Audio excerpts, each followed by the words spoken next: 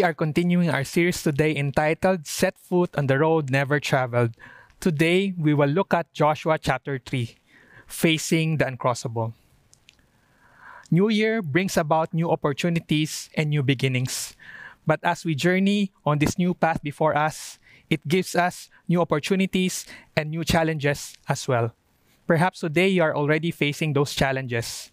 Maybe you are in a difficult situation. Perhaps you are given a task that is overwhelming. Or maybe you are facing a challenging circumstance that is beyond your capacity and it keeps you from moving ahead. So what do you do during these times? How do you face the uncrossable? How do you move forward so that you can fulfill and accomplish what God is calling you to do? Today, I invite you to turn with me to Joshua chapter 3, and together let us learn from the experience of Israel and let us learn the biblical principles on how to face the uncrossable.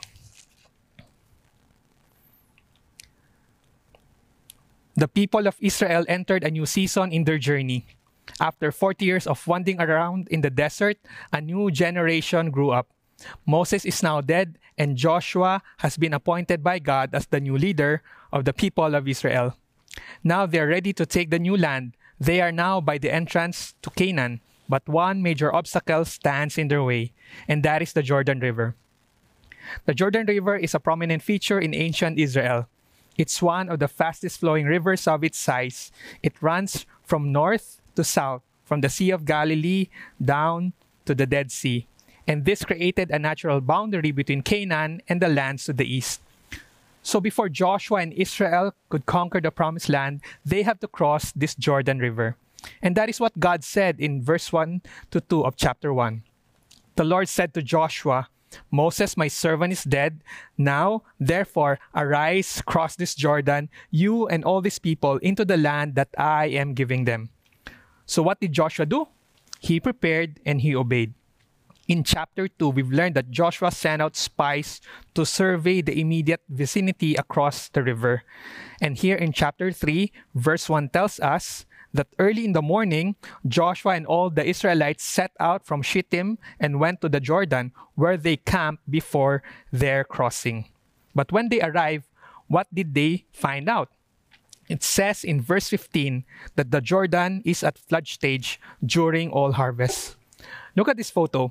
During flood stage, the waters in the Jordan are turbulent and dangerous to cross. And during this harvest season, the river is about 1.6 kilometers wide in some areas and about 40 feet deep in some places. And so in short, the Jordan River is impossible to cross. It is uncrossable. In 1850s, someone attempted to cross the Jordan River, and an author documented this event and wrote the following. In 1854, an expert swimmer was unable to make it across the river near Jericho because the river was too wide and the current too strong. Again, the Jordan River is not difficult to cross. It is impossible. Now, verse 2 tells us that Joshua and the people of Israel camped near the river for 3 days. So for the next 3 days, they were there, stuck at the edge of the Jordan River, and all they could see is the strong current raging down the river. Now, if you were Joshua, how would you feel? If you were one of those Israelites, what would you do? What would you think? And how would you feel? Most likely, you would be discouraged and you'd feel helpless.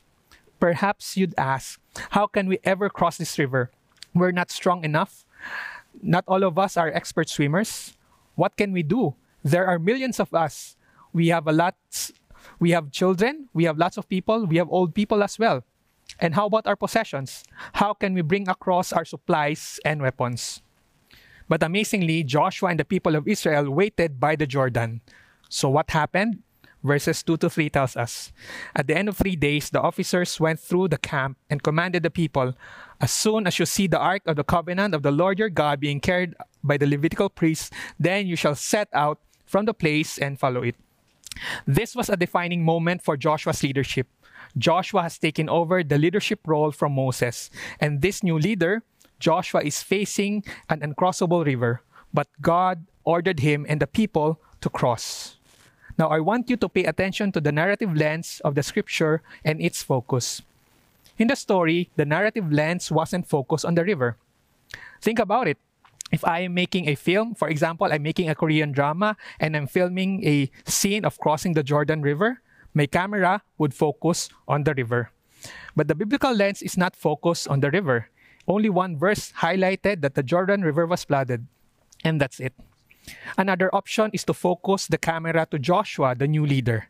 I would capture Joshua's face, maybe the drama in his face, and then try to understand what's going on in his mind at that time. But the focus wasn't on Joshua. Now, I could also focus, aside from Joshua or the river, I could also focus on the people. I would shift my camera and pan out and zoom out to focus on the people and show their sense of excitement and anxiety as they prepare to cross. But again, the biblical lens wasn't focused on the people. Now, if the biblical focus wasn't on Joshua, wasn't on the river, it wasn't on the people, then what was the focus? The focus is on a small box, 4.5 feet long, 2.5 feet deep, and 2.5 feet wide. It's called the Ark of the Covenant. For the people of Israel, the Ark of the Covenant represents the presence of God. It's a visual guarantee that the Lord was with them. Now, in this story, in Joshua chapter 3, the Ark was mentioned 10 times. It was mentioned 10 times. Why? The writer wants to show us that the Ark is more important than anything else in the story. You see, the story of Joshua chapter 3, it's all about the Ark and not the river. It's about the Ark of God and not the leader. It's about the Ark of the Covenant and not about the people. The writer wants to show us that God is the hero of the story. And that is the first principle that we can learn. When facing the uncrossable, focus on God. When facing the uncrossable, focus on God. Friends, whatever difficulties and situation that you are facing right now, focus on the Lord. Fix your eyes on God. Don't focus on yourself. Don't focus on people. Don't even focus on your circumstance. Instead, focus on God. And that is the secret to overcoming. Now, how do you focus on God? Well, here it shows us that the Israelites focus on God by letting the ark lead the way. When the ark moves forward, they move ahead. Where the ark goes, they follow. And as the ark moved, the people fixed their eyes on the ark and they kept a fixed distance from it. And that is important because it said that they have been there and they are traveling in the way they've never been before. And that is the same thing for us.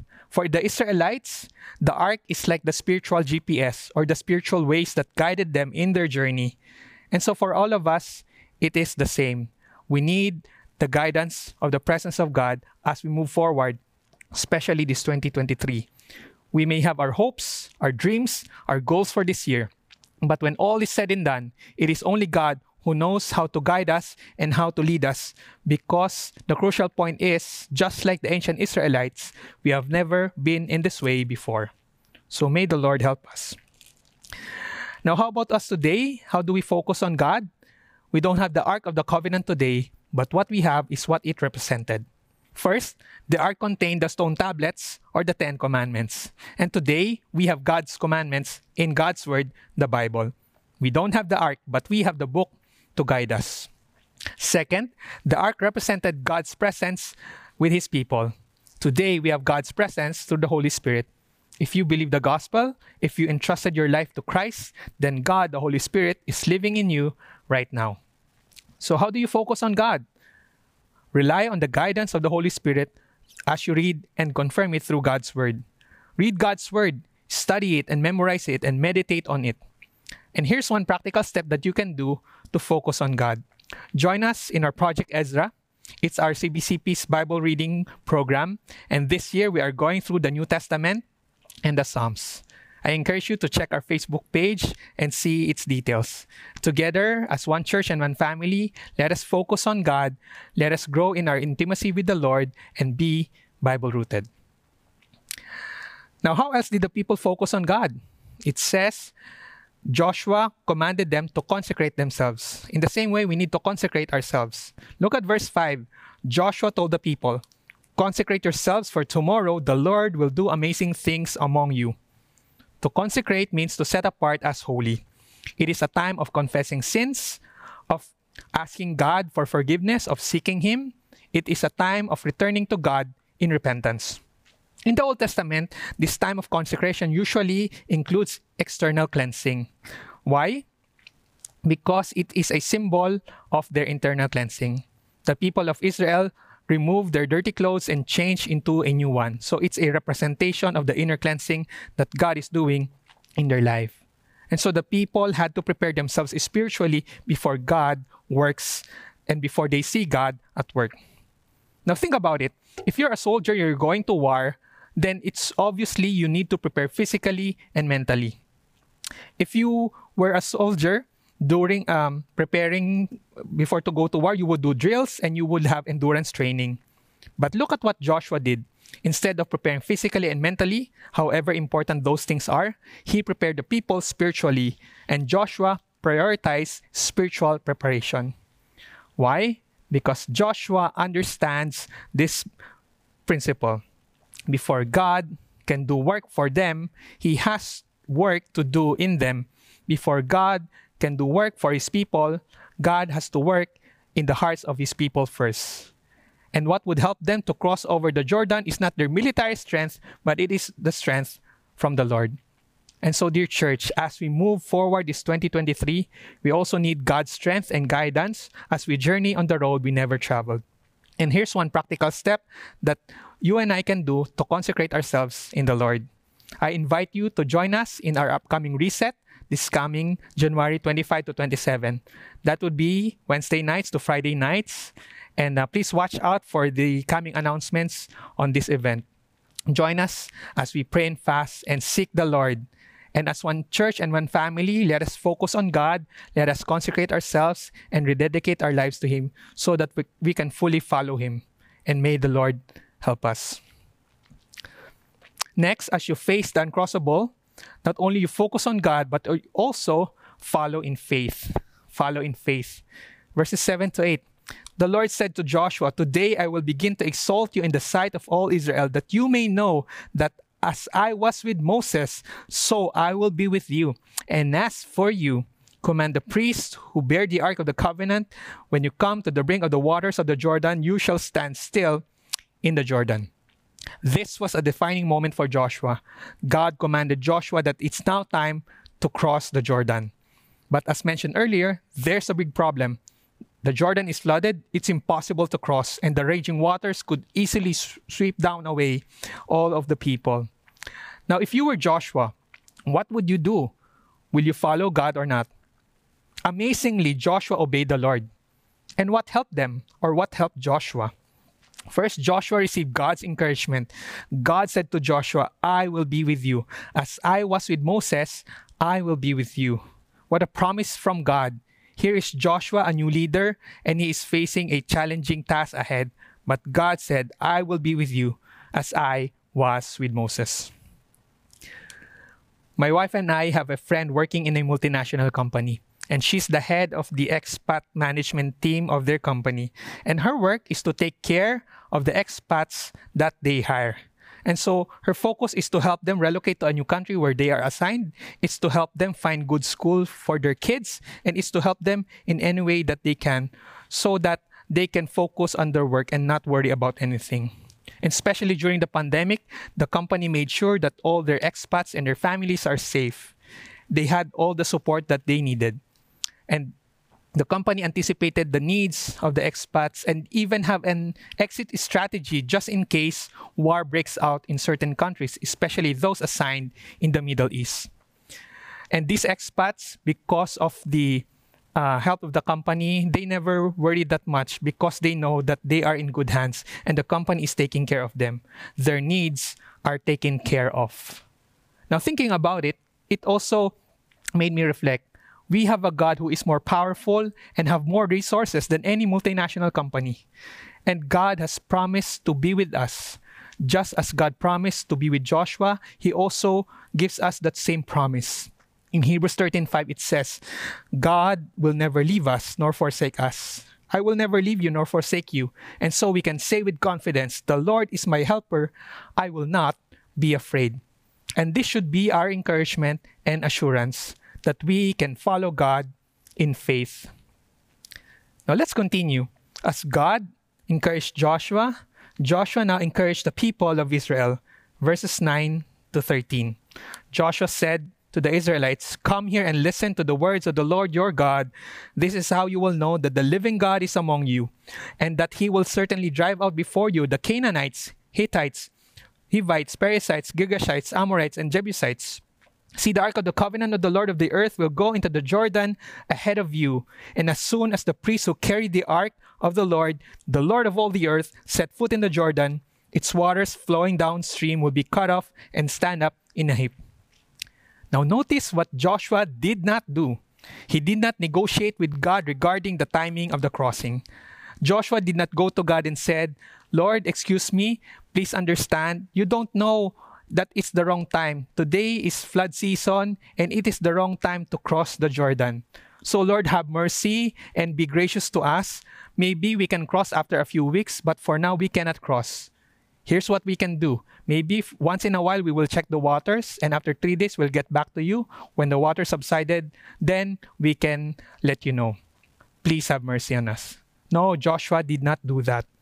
Also, Joshua did not negotiate with God regarding the manner of the crossing. God gave clear instructions to Joshua and said, "Tell the priests to step on the edge of the water and stay there." And Joshua did not negotiate and said, "Lord, baka naman pwedeng sa dulo na lang, not on the water, but maybe just on the edge, but not getting our feet wet. Maybe the priests can stand near the river because the current is so strong they might be swept away." No, Joshua did not do that. He did not negotiate with God regarding the manner and the timing of the crossing. And so here is something else that Joshua did that helped him to follow in faith: his knowledge of God. Joshua knows who God is. Joshua knows who God is. Look again at verse 10. Joshua said that God is the living God. And verse 11 and 13, Joshua added, "God is the Lord of all the earth." God is the living God, and God is the Lord of all the earth. And here's the principle that we can learn. You can genuinely follow someone you don't trust, and you can fully trust someone you don't know. You can genuinely follow someone you don't trust, and so you can fully trust someone you don't know. Does that make sense? Joshua followed God in faith because he trusted God, and Joshua trusted the Lord because he knows him. Joshua knows his God. He has seen for the last 40 years God's power, goodness, and faithfulness. He has seen how God sent the 10 plagues back in Egypt. He has seen how the Lord divided the Red Sea and redeemed Israel. He has seen how God provided manna, meat, and water from the rock in the wilderness. And Joshua saw and experienced how God delivered them in their battles. Joshua knew who God is. And that's the question for us as well. Do you know your God? And do you trust him? Do you have an experience that you could say, "I know my God, I know the Lord whom I follow"? May God help us. My wife and I just celebrated our 11th anniversary last January 7. And I remember 1 week after we got married, I told my wife, I feel a strong leading from the Lord to go into full-time ministry. And so we both decided to seek the Lord and pray about it and seek God through his word as well. And as we prayed and confirmed to the Lord that it is the right direction, and so we made that decision. But in the midst of that decision, it's quite challenging because in reality, I'm already 31 and as newly married. And I'm just starting my family. Our finances are just enough. And I was having a major promotion at work. And so to give up my engineering career to study in Bible school is quite daunting. It means I would be unemployed for the next 3 years. And by the time I graduate and become a pastor, I will be 34 years old. So it's quite late in a sense. Humanly speaking, it was a crazy idea. And considering the timing and my circumstance back then, it's more logical to say, "Lord, wag na lang, we'll just pass." Or I could have even negotiated with God and said, "Lord, maybe I can continue with my work as an engineer and I'll just study part-time in the seminary." But there's a clear direction and clear instruction from the Lord. Surrender your career and then study full-time to become a pastor. That was very clear. And so by God's grace, my wife and I said yes to God's calling and we followed in faith. Now, what helped us and helped me follow in faith It's something that I've experienced in the past. I believe God's word and promises. He said, I will never leave you nor forsake you. So I held on to that word. And also I told my wife, I told her, honey, don't worry. For the last 20 years, I have tasted and seen God's goodness and faithfulness. I have seen how God provided for me when our family transferred from Rizal to Quezon City. And I have seen how God led me to study in PIQC in high school and then UST in college. I have seen how God provided a scholarship for me to finish engineering. And I have experienced also God's provision by giving me work and eventually bringing us together to become husband and wife. I have experienced God's goodness and faithfulness. Indeed, the Lord is my shepherd, and I shall not want. I did not lack anything all these years. So don't worry. And that is something that we held on to. Again, dear church, the question for us, how well do you know your God? How well do you know the Lord that you follow? Will you trust Him and obey Him when you follow Him in faith? May the Lord help us. At this point, let us reflect on what Joshua said about who God is. First, he said, God is the living God, and then the Lord of all the earth. First, God is the living God. The book of Joshua is a story about the conquest in the land, the conquest of the promised land. But it's quite interesting how the book is started and ended. It starts with one funeral and ended with 3 funerals. Joshua begins with the death and funeral of Moses and ended with the death and funeral of Joshua, funeral of Eleazar, and the funeral of Joseph that came from Egypt. Now, why would the book about conquest start and end about funerals? Here's why, and there is a theological lesson behind this. Joshua is showing us that God's servant may die, but God remains alive. God's minister may pass away, but God's mission continues. And that is the great encouragement for us. God's worker may cease, but God's work continues on. And this is a great encouragement for us, that God is a living God. And also, this reality should humble us. Why? It tells us that none of us are indispensable, especially for those of us serving in the ministry. Now we praise God for the newly inducted deacons. They will be serving for the next 3 years, Lord willing. But here's the point. Whether you're a church volunteer or a full-time staff, whether you're a pastor, an elder, or a deacon, whether you're a business owner or a manager, none of us are indispensable. The ministry that we have, the work, the vocation that we have is God's gift to us. It is God's gift to you. And God has given you the privilege to serve Him during this season in our lives, in your life. And so be grateful and serve the Lord with joy and with humility, and do your best, do all you can to serve Him faithfully, because this is God's gift to us.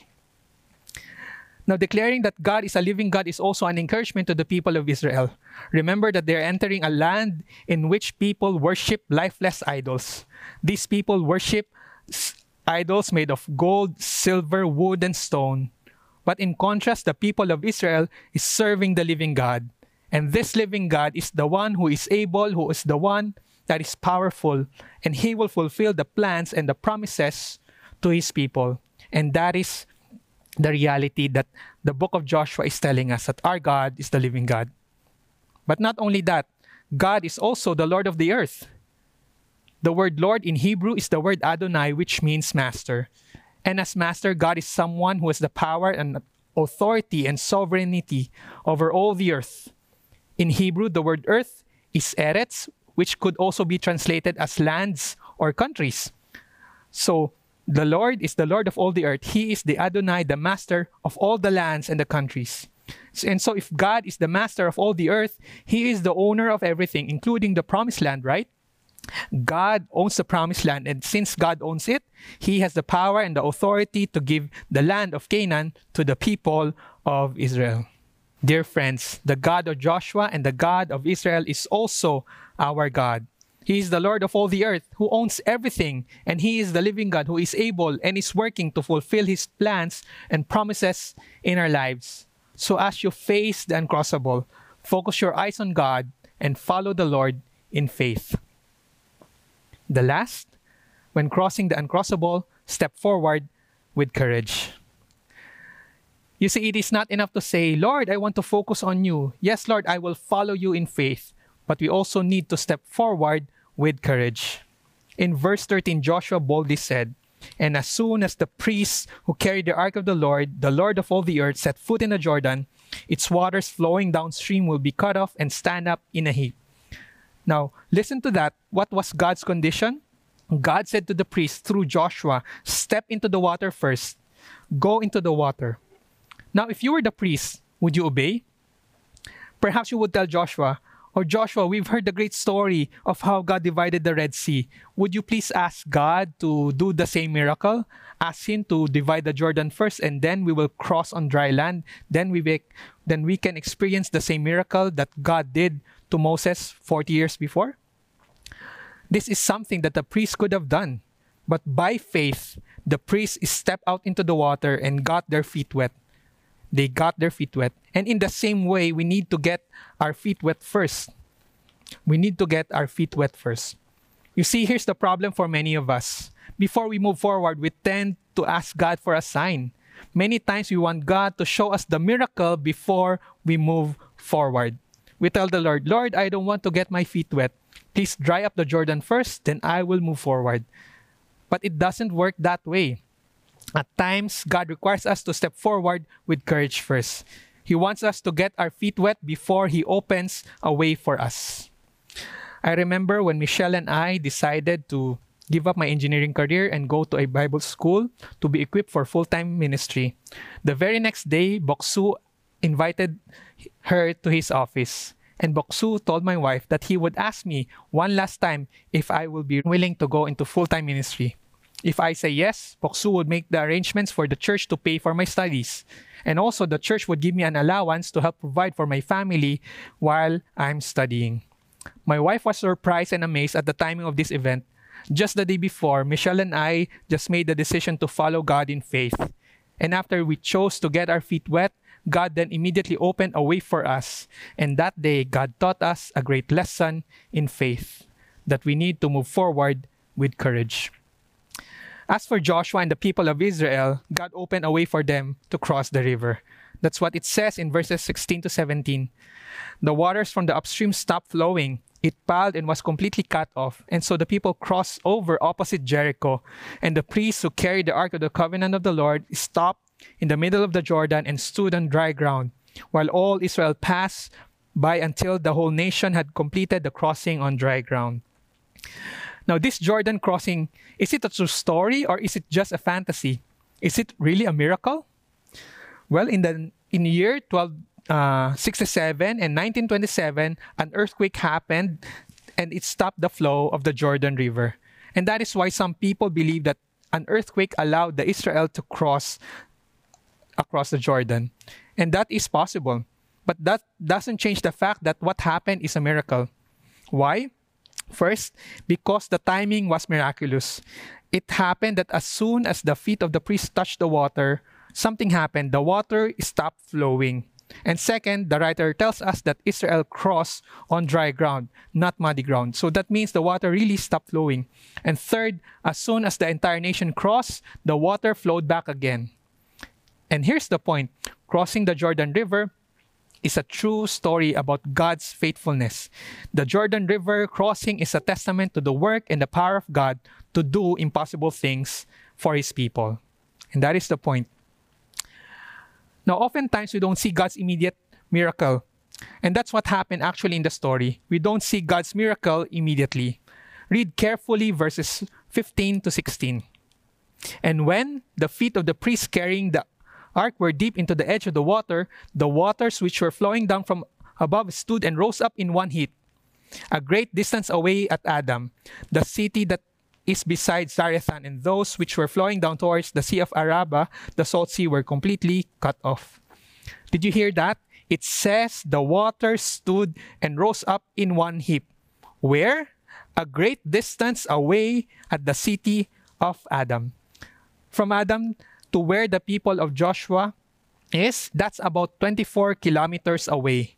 That's about the distance between CBCP Discipleship Center and NAIA Terminal 1. That's quite far, 24 kilometers away. Now, if you're in the Jordan River, you cannot see 24 kilometers upstream. And so what happened in the story? In the story, when the priests were carrying the ark, they stepped into the river. The water stopped immediately, but it was 24 kilometers away. But at the place where the priests stood and where the Joshua was, the water is still flowing down. And so here's the point. When the miracle happened, it already happened far away, but the people couldn't see it happening where they are standing because it was miles away. This means that they have at least 24 kilometers of water flowing down to them. And so from their point of view, it's as if the miracle has not happened yet. It's as if nothing has happened even though the miracle has begun. Now, why do you think God allowed this to happen? Why do you think God parted the waters of the Jordan far away from where the people stood? You see, I believe it is to strengthen their faith. Yes, they focus on God. Yes, they follow the Lord in faith. Yes, they stepped out with courage. But then they have to wait on God's timing to see the miracle happen. Now, we don't know how long the priest stood there at the water's edge, but that day, all of them learned this important lesson in faith. Even though nothing seems to be happening, we need to stand firm in the Lord. Even though nothing seems to be happening, stand firm in the Lord. Dear church, I don't know what you're going through right now. Perhaps you are praying, but you are sensing that, or it seems that there's nothing is going on. There's nothing happening. Maybe you're asking God to do something for a breakthrough, for something, for a deliverance, but it seems nothing is happening. But here is an encouragement for all of us. Stand firm in the Lord. When nothing seems to be happening, let your faith be strong, knowing that God is faithful. He is the living God who is at work. He is the Lord of all the earth, and He is the owner of everything, and He will fulfill His plans and promises for you according to His glory. So stand firm, church, in the Lord as you wait on Him. Stand firm on His word and on His promises. So may the Lord help us. Now again, why do we stand? Why do we need to stand? Again, one preacher tells us that He is the God of the already. God is already working out His plans and purposes for you. Already, He has stopped the water. Already, He has done the miracle. But you have to wait and see for the miracle by standing firm. Last January 2022, my wife and I discerned that God is ushering us into a new season in our family and ministry. And as we seek the Lord, we had evening talks, and we have after dinner, we would walk around near our place, and we would talk with each other and pray. And after much prayer and seeking God, Michelle and I decided for her to step down as a full-time staff of CBCP. Of course, she would help me in the ministry, but her focus also would be more on the home front and discipling Chloe and Paige. But this is challenging because definitely it will affect our budget and household income. Now, here's what happened. On the day she submitted her resignation letter, we received an anonymous love gift. It was directly deposited in our bank account. To our surprise, we found out that the money was actually deposited a few days ago. Ibig sabihin nun, the money was already deposited during the time that we were still praying, that we were asking God. But at that time, we haven't had any clue that God is already working to answer our prayers. God already answered our prayers for provision, but we did not know it yet. Again, the miracle happened, but we have to wait on the Lord and see the miracle firsthand. As we move forward with courage, we need to do the same. We need to wait on God and see how He would work. Dear brothers and sisters, as we close, think about your life. Is there a Jordan River that you need to cross? Your Jordan River is something that God wants you to do, and it is not something that you only presume to pursue for selfish gain. Let me repeat that. Here is how we can interpret what the Jordan River is. Our Jordan River is something that God wants you to do, and it is not something that you only presume and pursue out of selfish gain. So we have to be very clear with that. And one way to know your Jordan River is knowing God's clear commands in His Word. Now again, think about your life. Is there a Jordan River that you need to cross? Perhaps that crossing could mean letting go of sin and pursuing Christ's likeness. Or it could mean forgiving or reconciling with someone or restoring a broken relationship. Crossing the Jordan could mean transitioning into a new season, into a difficult situation into a new beginning, however difficult it is, and follow to where God wants you to be. Or it could be taking on a challenge out of your comfort zone that would be a blessing to others. Now, the Jordan River crossing for you could also be saying yes to serve in a ministry or sharing the gospel to your coworker. Or maybe it's fully trusting God amidst your suffering, your sorrow, your sickness or pain, and fully trusting Him and holding on to Him by faith. What is the Jordan River that you are about to cross? I pray that as you face this new year, you would always remember this reality, that whatever challenges you are facing, remember this lesson, that God is the living God who is at work to fulfill His promises and plans for His people, for you and me, for His glory. And so when facing the uncrossable, let us focus on God, follow in faith, and step forward with courage. Let us focus on God, follow in faith, and step forward with courage. May God bless us all. Let us pray. Father, thank you for the story of the Jordan crossing. Thank you for reminding us that you are the living God. You are our God who is alive and able, and you are powerfully at work on behalf of your people for your glory.